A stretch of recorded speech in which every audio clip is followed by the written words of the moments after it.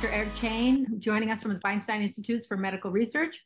He's a neuroscientist who works at the intersection of electrophysiology, neurology, and immunology. He's an assistant professor at the Institute of Bioelectronic Medicine at the Feinstein Institutes for Medical Research, and he received his bachelor's degree from the University of California at Los Angeles, aka UCLA, go Bruins, and his PhD from NYU.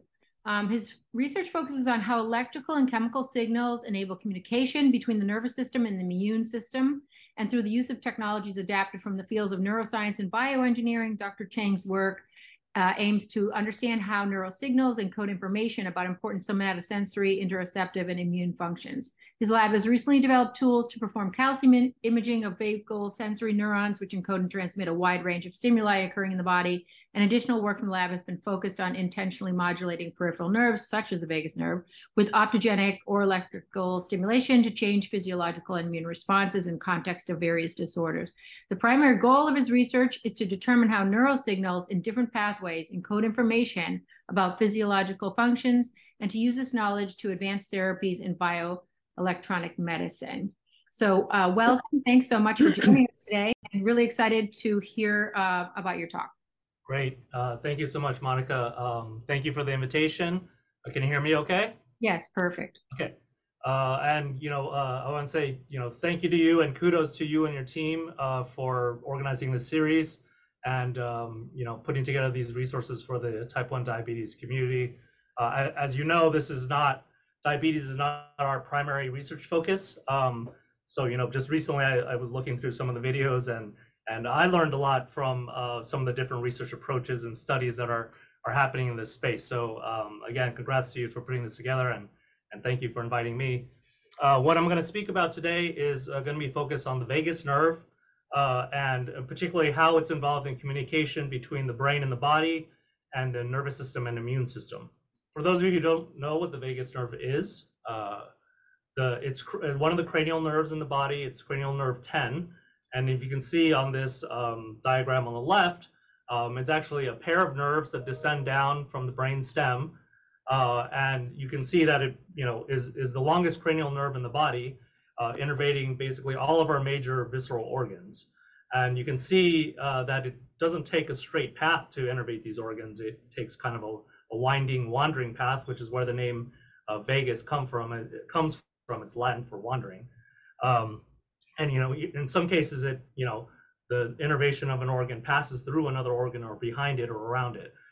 So that might present complications, which we'll maybe talk about later, about interfacing with some of these nerves as they go into end organs. It's part of the autonomic nervous system, constituting a major part of the parasympathetic pathway, which is sometimes called rest and digest, versus the sympathetic, which is fight or flight. It controls major vital functions such as breathing, heart rate, blood pressure, relevant to this audience, glucose levels, hunger, satiety, gut motility, as well as a number of autonomic reflexes such as coughing and swallowing. So you can see it's a pretty important nerve and involved in many crucial functions that are vital for our survival. And what's interesting about it is actually a majority of the vagus nerve fibers are sensory in nature. So they're sensory afferents that carry information from the viscera in the body up to the brain. And we'll talk a little bit about that later on. Some of you have maybe also heard of vagus nerve stimulation, or VNS, which is simply placing a neural cuff, a stimulator, sometimes called a microregulator, onto it's simply the left vagus nerve and passing electrical current through it to activate a set of fibers that descend down into either go up into the brain or descend down into different organs. And this VNS is actually FDA approved already for a long time to treat medication refractory or treatment resistant epilepsy, then subsequently treatment resistant depression. And these are typically after patients fail several rounds. I think for depression, it's 4 different antidepressant medication regimes before they might be recommended or indicated for a VNS implant. And then just recently, 2 years ago, VNS was approved for motor recovery following stroke. And And next on the horizon, maybe, is an approval for VNS for chronic inflammatory disorders. And that came out of work that was originally actually done here at the Feinstein Institutes at Dr. Kevin Tracy's lab, where he showed in this paper a long time ago, maybe before some of you were born, in 2000, in Nature, that in a rat model of endotoxemia showed that if you do vagus nerve stimulation electrically at the cervical level, you can reduce levels of systemic circulating cytokines in this model of endotoxemia. So if you, so I'll just go over this one figure quickly. On the y-axis, they're plotting serum levels of tumor necrosis factor, or TNF, which is a pro-inflammatory cytokine. LPS is a bacterial endotoxin that is used to induce acute endotoxemia. So no LPS, no increase in TNF. In a rat that was injected with LPS, you see this, they get sick, and you see a very high rise in TNF. And then when they performed a vagotomy, the TNF rose even higher. Vagotomy is cutting the vagus nerve. And then the main result is that vagotomy, but stimulating electrically the distal ends that's still connected to the organs, actually significantly reduced TNF in this rat model of endotoxemia. So this reduction of cytokines due to electrical stimulation of the vagus nerve has been termed the inflammatory reflex, which is mediated by the vagus nerve. And work from Dr. Tracy's lab and many others around the world have shown this as efficacious, in many preclinical models. I'll just quickly go over this latest paper in PNAS that was led by a graduate student in the lab, Adam Kressel. And so what we did in this paper was activate, using optogenetics, cholinergic neurons in the dorsal motor nucleus of the brainstem to inhibit TNF. So the first thing that Adam did was he wanted to kind of clearly show the anatomical circuit, the neural circuit that descends from the brainstem dorsal motor nucleus, DMN, down to something called the celiac superior mesenteric ganglionic complex, or let's just call it celiac ganglion complex. And then ultimately to the spleen, where macrophages produce cytokines such as TNF. So what Adam did was he injected AAV, which is an adenovirus, with channel rhodopsin and YFP into the brainstem DMN.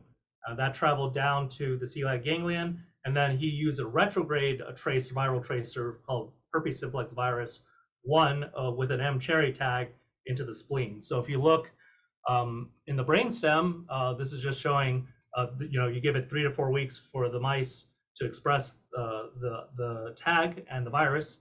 And you can see these are channel rhodopsin YFP positive neurons that are CHAT positive. So these are choline acetyltransferase positive. They're cholinergic neurons, and on the merge, you can see these are the neurons that he's later going to activate. And then when we look in the celiac ganglion, or when he looked in the celiac ganglion, I'm not going to go through all those panels, but on the first row, labeling for new N, these are neurons that are in the celiac ganglion. And then channel rhodopsin, which is coming from the AAV injection in the brainstem, co-labeled with synaptophysin, which is what SYP is. You can see an overlap. And then if we just jump to the bottom, the M-cherry neurons located in the celiac ganglion, they're M-cherry positive because they were labeled by this retrograde injection of HSV into the spleen. So if we look at O, we can see the merge of all these, which is that these are noradrenergic neurons coming from the celiac ganglion, receiving what look to be terminals from the dorsal motor nucleus of the brainstem in the celiac ganglion. And then so the functional experiments in this paper involved then performing optogenetic simulation. So optogenetics is a way to use light-sensitive opsins, they're called. In this case, we used something called channel rhodopsin 2, which is one of the most popular ones, which is activated by blue light. And you can put those, the strength of optogenetics is you can put those specifically in genetically identified populations. In this case, we put them in CHAT cholinergic neurons. So when atoms shine blue light in the DMN, we would activate those neurons selectively. these neurons are not responsive to yellow light. So in a control experiment, shining yellow light on these neurons didn't do anything to levels of TNF here. However, when he used blue light into the dorsal motor nucleus of the brainstem, he saw a reduction in levels of TNF in a model of endotoxemia. And then he went one step further to show that if you place a nerve cuff electrode on the splenic nerve, so these were pretty challenging experiments because in a mouse, the splenic nerve is tiny. But what he did was then in a littermate control that did not have channel rhodopsin, when he turned on the blue light up in the brain stem, he didn't see any change in activity on the splenic nerve. However, when he turned on blue light in a channel rhodopsin animal, you saw a dramatic increase in levels of activity on the splenic nerve. So, this work kind of highlights and goes in this large body of literature about the descending cholinergic motor efferents that originate in the dorsal motor nucleus of the brainstem here, DMN, and then they travel down in this what are called motor efferents, going down the vagus nerve to the celiac ganglion, ultimately going to the spleen and affecting macrophages that reduce levels of TNF. So, what is this circuit, the inflammatory reflex, useful for? Really for reducing inflammation in a wide variety of disorders, whether acute or chronic. And if you think about the major human diseases, just about all of them involve inflammation of some sort. So, whether it's from infection or trauma or an injury, or in the case of chronic disorders, many disorders involve inflammation of different tissue sites or the brain, neuroinflammation, including autoimmune diseases such as rheumatoid arthritis and type 1 diabetes. Monica asked me to talk a little bit about VNS and some of the work in human patients. So this is a paper that was published from Dr. Tracy's lab and collaborators in Amsterdam, as well as some people from a company that showed and published in PNAS, showing that VNS, vagus nerve stimulation, can inhibit cytokine production and attenuate disease symptoms in rheumatoid arthritis patients. So what they did in this is actually an interesting, this is figure 1, I believe, of the paper. What they did was in patients that are getting the VNS implant for epilepsy, because it's FDA approved for epilepsy, they did perform some blood draws in prior to implant and then post implant, but prior to VNS. And that's what these first time points are. And then performed a human whole blood, what's called an LPS assay. And they found that in a blood taken from post VNS, there was actually reduced levels of cytokines, TNF, as well as other inflammatory cytokines such as IL-6 and interleukin-1. And so that was more shown in human in vitro, but what about in RA patients? So what's plotted here is on the y-axis is a DAS28 scale, which is disease activity score across multiple joints. So measures swelling across multiple joints in RA patients and includes CRP, C-reactive protein in the serum. So, lower values on this as we go this way are better. There's symptom improvement. So you can see on this dotted line that this is when the VNS implant took place. And this was a small study, a total of 17 patients, but you can see in cohort 1, these are actually RA patients that failed methotrexate, which is the first line indication drug treatment for RA. The second cohort, it failed multiple biologics, such as anti-TNF monoclonals. So you can see in both cohorts, the center line is them combined with the triangles, that over the course with the VNS implant turned on, their symptoms improved fairly significantly up through day 42 of the trial of the study. And then there was a 2-week period where the implant was turned off. And then you can see there was a little bit of a rebound in some of their symptoms as scored by DAS28. And then they improved a little bit again by the end of the study. And then, so, this was in 2016.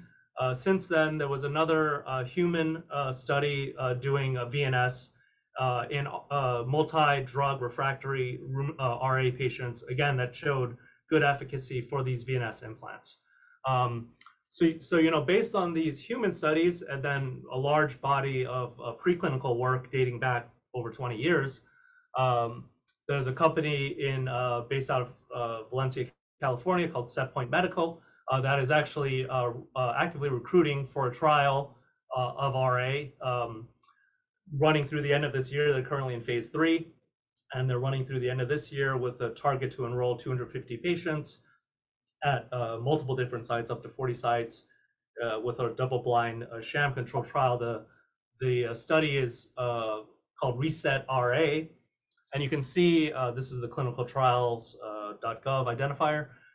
You can see what the implant looks like. It's about the size of a fish oil pill that some of us take, and has a little sleeve they call the pod that houses the microregulator. And the implant is, like I said, on the left side vagus nerve typically, and it's actually an outpatient procedure, even though it's requires a neurosurgeon. It can be done in 60 to 90 minutes, and then the stimulation parameters can be controlled wirelessly. So that's a trial that's happening now, and it's part of this emerging field that several investigators here at Feinstein are a part of, called bioelectronic medicine.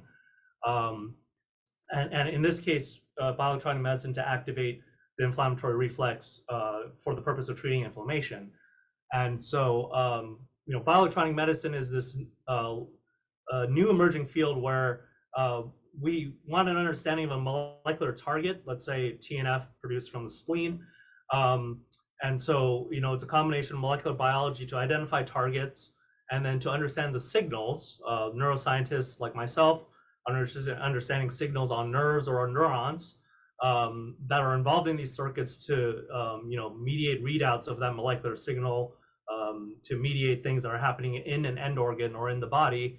And then we work also with electrical engineers and material scientists to design and implement devices and implant devices, either in preclinical animal models or in patients, to then modify the course of disease, to treat disease. So this is a new type of therapy to treat disease with electricities and electrons, as opposed to using traditional pharmaceuticals.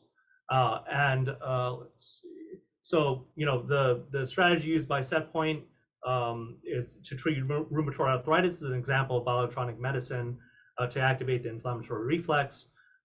There are other indications including inflammatory bowel disease, which includes Crohn's disease and ulcerative colitis, with a similar rationale that if you put at the cervical level a stimulator and electrically stimulate the vagus nerve, that you can ultimately reduce levels of circulating cytokines, and in the case of IBD, reduce inflammation in the gut and other compartments that have an impact on patients. And sometimes people think of this as maybe competing with or replacing drugs, but in many cases, this could actually be considered an adjunctive therapy that's used in combination with drugs. So, and actually in the SetPoint trial, patients have to fail methotrexate, but while they're in the study, I believe they can still stay on methotrexate. So again, the end goal is to improve symptoms and ideally cure disease and disorders. So if it requires a combination of a nerve cuff electrode and implant in combination with the pharmaceutical regime, and that's what's needed to improve the patient's symptoms, then that's what we should go for, right? So up to this point, we've focused on the descending motor efferents that are in this inflammatory reflex mostly, but if you recall from the beginning, what I said is that the vagus nerve is actually 90%, up to 90% sensory afferent. So if we look at the other side of the coin or of the nerve, we can see that sensory information coming from the body and different tissue compartments going up to the brain can travel either through dorsal root ganglia and the spinal cord, through the spinal chain, or the other part, which I'm going to talk about now, is the vagus nerve also sends visceral, sometimes called interoceptive information up to the brain via the nodose ganglion, which you're going to hear about next. And then the next synapse after the nodose, so that's the last kind of part of the peripheral nervous system before we go into the CNS, is the NTS, is the nucleus tractus solitarius, part of the brain stem, and then that sends information to other parts of the brain. So if we look at just the sensory vagus nerve, one of the big questions we're working on in the lab now is how is inflammation and other types of stimuli that are happening in the body sensed by the peripheral nervous system, sensed and encoded by the peripheral nervous system. So you can see, again, that the vagus nerve innervates all these organs in our body. I highlighted the pancreas here for this audience. So what we want to know is when there's injury or inflammation happening in a part of the body, there's a typical inflammatory response, and critical to that is a cytokine release, such as tumor necrosis factor, which I already spoke about, IL-1, IL-6, and sometimes IL-10 anti-inflammatory cytokines as well. So we want to know how are those things encoded by the vagus nerve. And so, like I said, when there's inflammation in different organ sites, how does the brain ultimately know about that, and how is that encoded by, we think, by these nodose ganglion neurons, because these are where the cell bodies of the sensory afferents reside. So in that PNAS paper with optogenetics, we activated the cell bodies of the efferents that go down to the organs, those are of the cholinergic efferents, but the cell bodies of the sensory afferents that go up to the brain reside here in the nodose. So this is a paper that our lab published just last month. And this was work led by Tomas Huerta, who's currently a postdoc in the lab. And what we did here was develop a set of tools and techniques for imaging this nodose ganglion, which houses these vagal sensory neurons. And you can see that where the nodose ganglion is just kind of this little bump here on the vagus nerve. And because of where it's located at the base of the skull, and this is also the case in humans, is at the base of the skull, at really high up in the neck, it's in an area that's very difficult to access. So if we wanted to image those nodose neurons, Tomas and the lab developed a technique, surgical approach that basically, I'm not going to show you the surgery images, but under anesthesia, you could open up the neck of the mouse and then isolate, find the vagus nerve, see as it crosses another cranial nerve, hypoglossal. And then this, at the bottom of this is as we go down closer to the skull, that's where the nodose ganglion is. And then we developed a set of tools, a set of approaches to stabilize the nodose. And then while it's still intact, fully intact and connected to the vagus nerve, so it's still connected to all the organs of the body, we use something called a miniature microscope or a miniscope to then image the nodose intact and then apply different agonists that I'll show you next to the vagus nerve just below it. And we did this in mice that have a genetically encoded calcium indicator called GCAM6F. And we did this in mice that have only this calcium indicator in glutamatergic neurons. So these are in VGLUT2 GCAM6F mice. We did that because we know that these vagal sensory afferents are actually glutamatergic. The vast majority of them are glutamatergic. So in these mice and in these nodose, when there's neuronal activity, we see changes in fluorescence that we'll be able to image with the miniscope. And then we develop a set of tools on the software side on some Python-based software packages that allow us to take the identified neurons where they are in space in the nodose and then plot what are called calcium traces, which are basically changes in fluorescence over time. So this is what it looks like when we actually image the nodose. And in this case, this is to an application of capsaicin, which activates TRPV1 channels, which many of these nodose neurons have. And you can see this is kind of like a raw video, raw data, which is essentially videos. And every time you see, basically these white spots flashing, that's a change in calcium fluorescence. That is an indication of these neurons actively firing. And So this is a figure from the paper that was just published, and again, you can see more details about it if you're interested in the paper. But we developed tools to identify the regions of interest with the neurons, then plot the traces to specific chemical stimuli, in this case, capsaicin, and then select out and filter out the neurons. Some of these neurons respond to different things like mechanosensation or breathing or things that are happening with different organs, because this nerve is connected to almost all the major organs.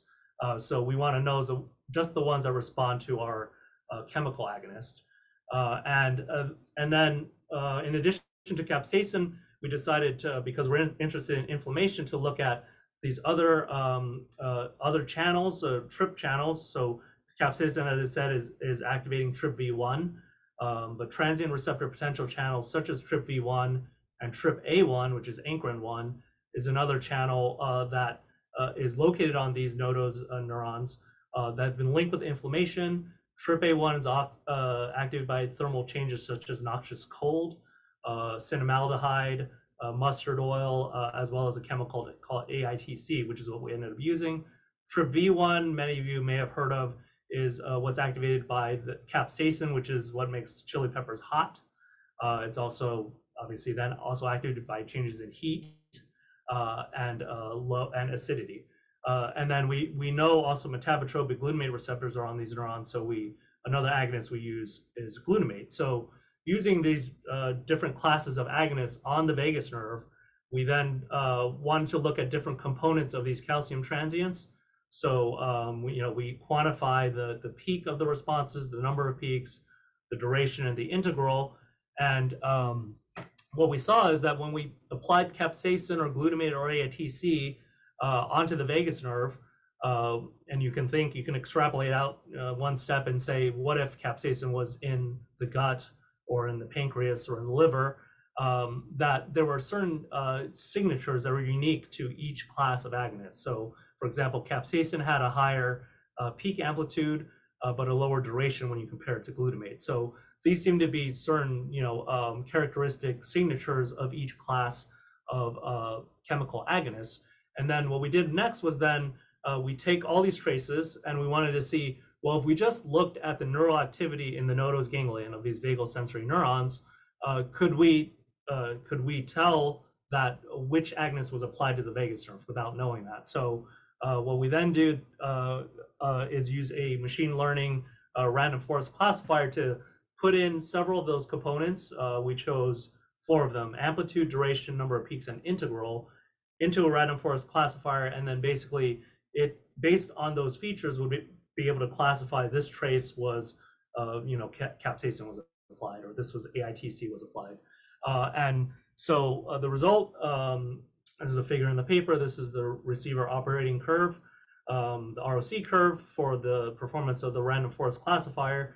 And you can see for capsaicin, for example, the model was had an accuracy of about 82% for just looking at the traces and classifying that as capsaicin. It was 78% for glutamate and a little lower, 71% for AITC. Another thing that we found was interesting is that if you look at the Shapley explanatory values, or the SHAP values, that there are certain features of those calcium transients, particularly the duration and amplitude, that had a particularly high impact on the performance of the random forest model. So, what this tells us is that the information that the vagus nerve is seeing, as far as specific chemical agonists, in this case capsaicin, glutamate, and AITC, activating different channels, is encoded in a particular way by these neurons in the peripheral nervous system before it even gets to the brain. And what we're really interested in, and this is work that is in progress that we're working on now, and again led by Tomas Huerta, is that we want to know, are there cytokine specific responses? So when we apply IL-1 to the nerve, or when IL-1 goes up in the lung or in the liver, and you can see in this video that there's a single neuron here that seems to be robustly responding to IL-1 in a characteristic fashion, kind of in a bursty fashion. What are the cytokine specific neural responses? And that gives us insight into how the peripheral nervous system encodes aspects of inflammation. As I said, we're interested. Also, we have data recording of when TNF is applied. So you can kind of see if you compare and contrast the capsaicin video that the cytokine responses look pretty different. And as I said, we're working on this now, and what we're starting to see in a similar way is that there seem to be characteristic patterns for IL-1 neuronal responses that are different from those to TNF. We also have data I'm not showing here on IL-10, and this starts to put together some rules for how these things are encoded by these neurons. And we also have data in a disease model of chronic inflammation so stay tuned. We're working on that paper now. But basically, there seem to be very significant differences that happen in the nodose ganglion when there's a chronic state of elevated inflammation. Specifically that these neurons and vagus nerve activity seem to be highly increased in those states. So just to then bring some of this work back to the vagus nerve and type 1 diabetes, which this is what this audience I think is interested in.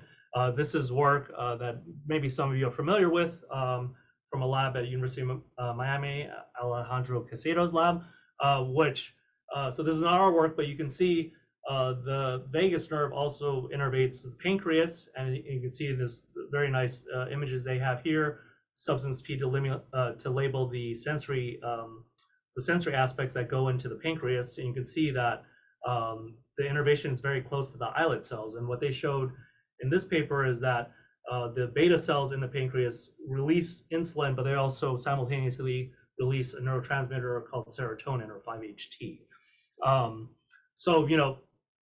That work like this and others are starting to reveal at a molecular level and at a neural level some mechanisms of communication between different pancreatic cells and the vagus nerve. We're starting to understand how that happens, and this has implications for signaling to different areas of the brain. Throughout all this, I haven't talked about the brain at all, so I hope the neuroscience gods will forgive me. The brain obviously has important roles and functions as far as providing, particularly, let's say, the hypothalamus for top-down control of insulin and potentially blood glucose as well. VNS, vagus nerve stimulation, and other bioelectronic medicine approaches, such as stimulation of other nerves that innervate end organs like the pancreatic nerve, are and have been explored for the regulation of blood glucose in hyperglycemia. And of course, the regulation of blood glucose, something as important as blood glucose, is likely to be multifactorial with multiple redundant molecular and neural circuits that are involved in its regulation. So, people want to think that the vagus nerve does everything and can control everything, and it's involved in many things. But there are obviously redundant mechanisms in place, including the brain. Let's not forget about the brain. From the clinical perspective, some symptoms of type 1 diabetes have been associated with damage to the vagus nerve, including gastroparesis, the slowing of gastric motility, which are associated with heartburn, nausea, and abdominal bloating. And there seem to be a handful of papers showing that there's actually vagus nerve atrophy in some diabetic patient populations. So, there is evidence of a clear connection, and then work from labs such as the one work from like this on the left, showing increased understanding of what exactly the vagus nerve is doing in its innervation of the pancreas, and then of course how is the brain involved in some of this regulation as well. Our lab at the Feinstein has published a little bit of work in this space, and this is a work done with Dr. Tracy's lab and another lab here, Dr. Theo Zanos, who's works in artificial intelligence and machine learning and data analytics. And this was work led by Emily Badnelli-Massey, who was another graduate student in the lab. And what Emily did was perform vagus nerve recordings. This is under anesthesia, but basically you have a nerve cuff electrode interfacing with the vagus nerve, hook it up to an amplifier, and record vagus nerve activity, of which there's a lot of activity, and it's very noisy because of all these signals going up and down to the brain and the body, between the brain and the body. But what Theo's lab did was use some data analytic tools to extract basically what are called compound action potential clusters, CAP clusters, from this very rich signal. And what they found was that if you're doing Emily performed the vagus nerve recording, and then at 30 minutes in, you're tracking these clusters as they come in and out, and they saw that following an injection IP of insulin compared to saline, that there were certain groups, CAP clusters, waveform clusters. These aren't necessarily individual fibers, but they're potentially groups of fibers and groups of neurons that became active following insulin injection. So it appears from this work and a handful of others that the vagus nerve does carry information about insulin specifically, and whether or not these CAP clusters and these fibers or neurons are related to these vagal sensory axons that they worked on in this paper. It remains to be seen, but that's a possibility. Of course, this audience is probably aware of artificial pancreas, which is a device implant to release insulin into the body. Of course, for bioelectronic medicine, what we try to aim for is a closed loop approach, which is having a sensor, whether that be a nerve cuff or another sensor in a different part of the body that can sense changes and signal the device to release insulin. There's the next generation of this artificial pancreas, which can release insulin and glucagon. So this technology is only going to improve. I think in this space, what we're missing is a good understanding of the neural signals that are important to implement a real closed loop system that would really be beneficial over standard treatment for patients. So let's see, this is my third to last slide, I think. But to sum up the many different functions and talents of the sensory vagus nerve, now you've seen many different schematics and versions of this, but basically we know that the sensory vagus nerve innervates all these organs. And I didn't have time to talk about it today, but our lab has also published work activating with focused ultrasound stimulation. This is a collaboration with GE Research, stimulating the sensory innervation of the liver at the porta hepatis. And if you're interested in that, that was Tomas Huerta was the lead author. That was published in 2021. And I'm not going to go through all these, but basically, we've known for a long time that the vagus nerve is involved in many of physiological functions and innervates many of these end organs, almost all the major end organs. But now, and this is why so many labs and research groups are potentially interested in it, including ours. But the vagus nerve has clear involvement in many different functions and potentially disorders. So your disorder of interest that your lab studies, you can probably find some vagus nerve involvement if it's innervated by the vagus nerve. But what's starting to change in the last 5 to 10 years is that we're really starting to see, we as a community are starting to see what are the actual receptors and molecular mechanisms that are involved in some of these reflexes that have been known for 100 years or more. That lung stretch reflexes, stomach distension. We know that the vagus nerve is involved in these, but now using modern tools that include optogenetics, molecular genetics, Cree-based mouse lines, and improved technology, we're starting to really understand that piezos, those channels are involved in this exact reflex and this exact function. Showing that serotonin is involved in signaling from the pancreas up to the brain is another example of how we're getting a better handle on how does the vagus nerve perform all these different varied functions. So just to summarize, this is a very famous illustration from the neuroanatomist Andreas Vesalius. And you can see when it was made. So 500 years later now, we've known for a long time the macroscopic organization and the fact that this complex nerve innervated all these tissue compartments and organs.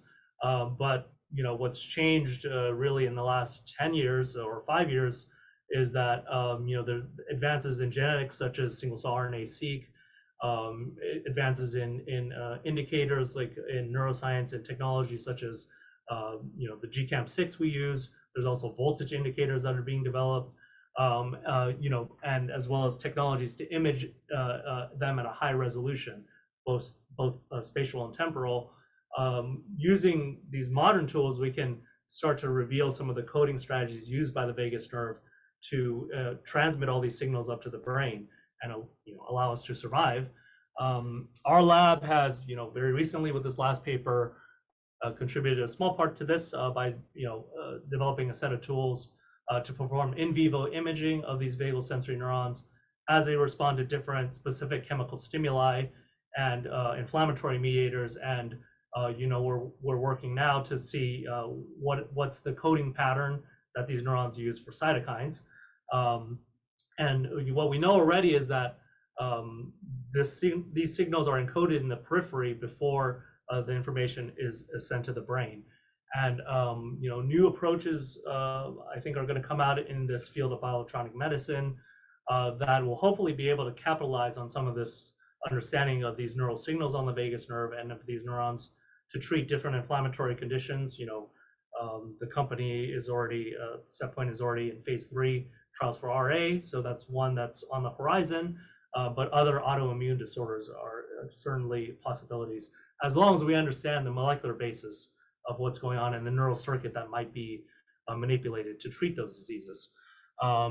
So finally, I want to thank you, everyone who's online, for your time. Thank you to Monica and Sugar Science for the invitation. And I want to thank, I work closely with several faculty members here at the Feinstein Institutes. And also, this is a subset of our larger lab group, including specifically the people that contributed to the work that I showed you today. I want to thank and acknowledge our funding sources. And if anyone has any questions for me afterwards, here's my email address and my Twitter handle. And thank you, and happy to take any questions. Thank you, Eric. That was excellent. It was really, it's fascinating how you and your team are really kind of going after understanding the crosstalk between organ and brain. I had a couple questions, and anyone is free to, raise your hand. So I had a quick question. So in many autoimmune diseases, not only do the sympathetic nerves become overactive, they kind of rearrange themselves in a pro-inflammatory circuit, and then in response, the vagus nerve, which opposes them, becomes underactive, right? And so, do you know of anyone who's done the work, sort of like, recording the vagal nerve in those who are at risk for autoimmune diseases like type 1 diabetes before and after their diagnosis? No, I'm not aware. So obviously recording from the vagus nerve is very challenging. I'm sorry, not recording, but sort of like maybe even looking at like reduced RHV, heart rate. Yeah. So right. So the standard autonomic measure being used is heart rate variability, which is a kind of a proxy for vagal tone. But at least in my estimation of it, it seems to be a very unreliable. It's not really a robust measure. And really what some groups, including some labs here at Feinstein, are trying to do are to actually perform recordings of activity like what I showed you. That study was done under anesthesia. And just because of where the vagus nerve is in the neck, there's a lot of movement artifacts when you try to perform chronic recordings. Our lab has worked with other labs here to develop and publish techniques on doing chronic recordings. And I think that's happening now, and I think we'll hear more about what exactly different parts of, just the cervical level, you kind of catch all the information that's going up to the brain and also going down to organs. We really need to get closer to the end organs and try to record and stimulate at those sites. So to come back to your question, I'm not aware of people with even HRV readouts before and after diabetes, although there may be some.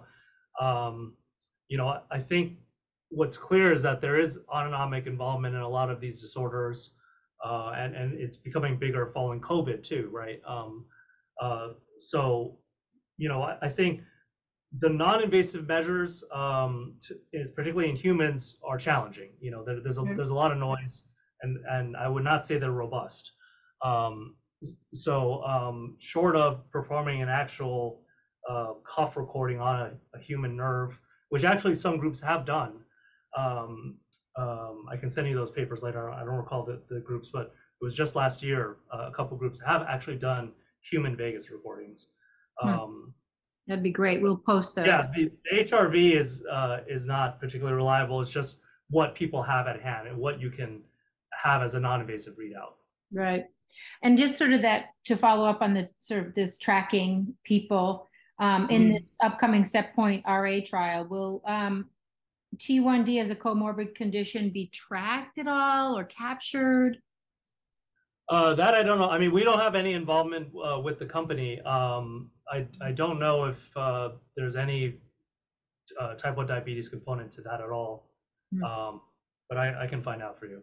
It would be so interesting to Yeah. capture that cohort.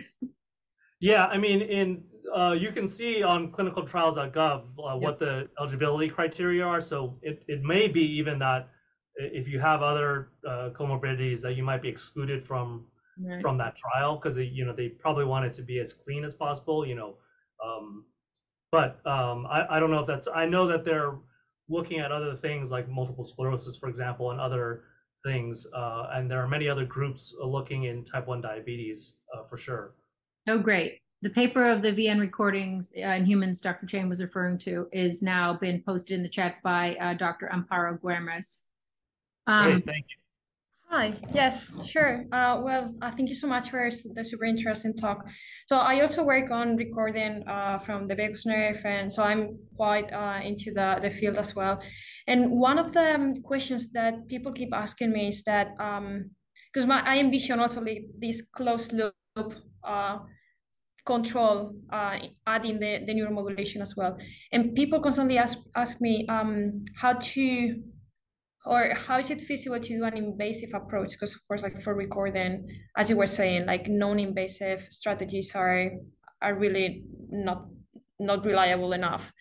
So like people with diabetes that they manage to control their disease in a non-invasive or minimal invasive way, whether this is something that makes sense. And I would like to get your opinion on that, because I mean, I have mine, but I'm always happy to get other feedback. Sure. Yeah, I mean, it's certainly very challenging. That doesn't mean that it's impossible. And we and other labs here at the Feinstein, as well as other collaborators in the US, have developed techniques to do chronic recording of the mouse cervical vagus, which is a 80 to 90 micron diameter nerve that's constantly moving around because of where it is. So I think I'm hopeful that bioengineers and the people like in your group as well that you work with will be able to develop techniques maybe at the cervical level, because there's so much information going up and down and it's a mixed fascicle. We do a lot of work in mouse and rodents, but obviously other groups work in sheep and pigs and humans, which the fascicular organization is different.